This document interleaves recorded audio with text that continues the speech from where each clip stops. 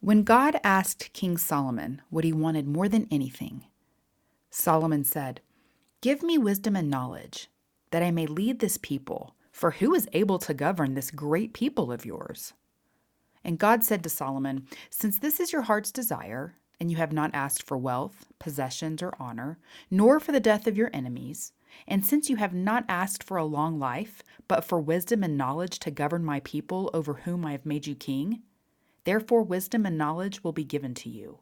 And I will also give you wealth, possessions, and honor, such as no king before you and no king after you." God was so pleased that Solomon didn't ask for wealth or popularity or ill will towards his enemy. He wanted wisdom to make good decisions. We would be smart to follow Solomon's example and pray for wisdom more often than we pray for specific outcomes.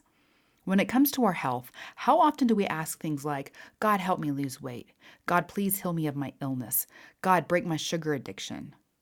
Instead, we could ask Him for the wisdom on how to get there. "God, show me what I can do. Show me what I'm missing. Give me the wisdom to make the next right choice in my food plan, in my medical plan, in my lifestyle choices." Sometimes we need a miracle, but more often than not, we need the daily wisdom that leads us to the best choices, like real food the way God made it, natural plant remedies, the right book or teacher, or time management so that we can prioritize cooking, exercise, and other important healthy lifestyle habits. Let the next thing you pray for when it comes to your health be wisdom, and know that God will be pleased and so happy to give it to you, plus more. He is such a generous God.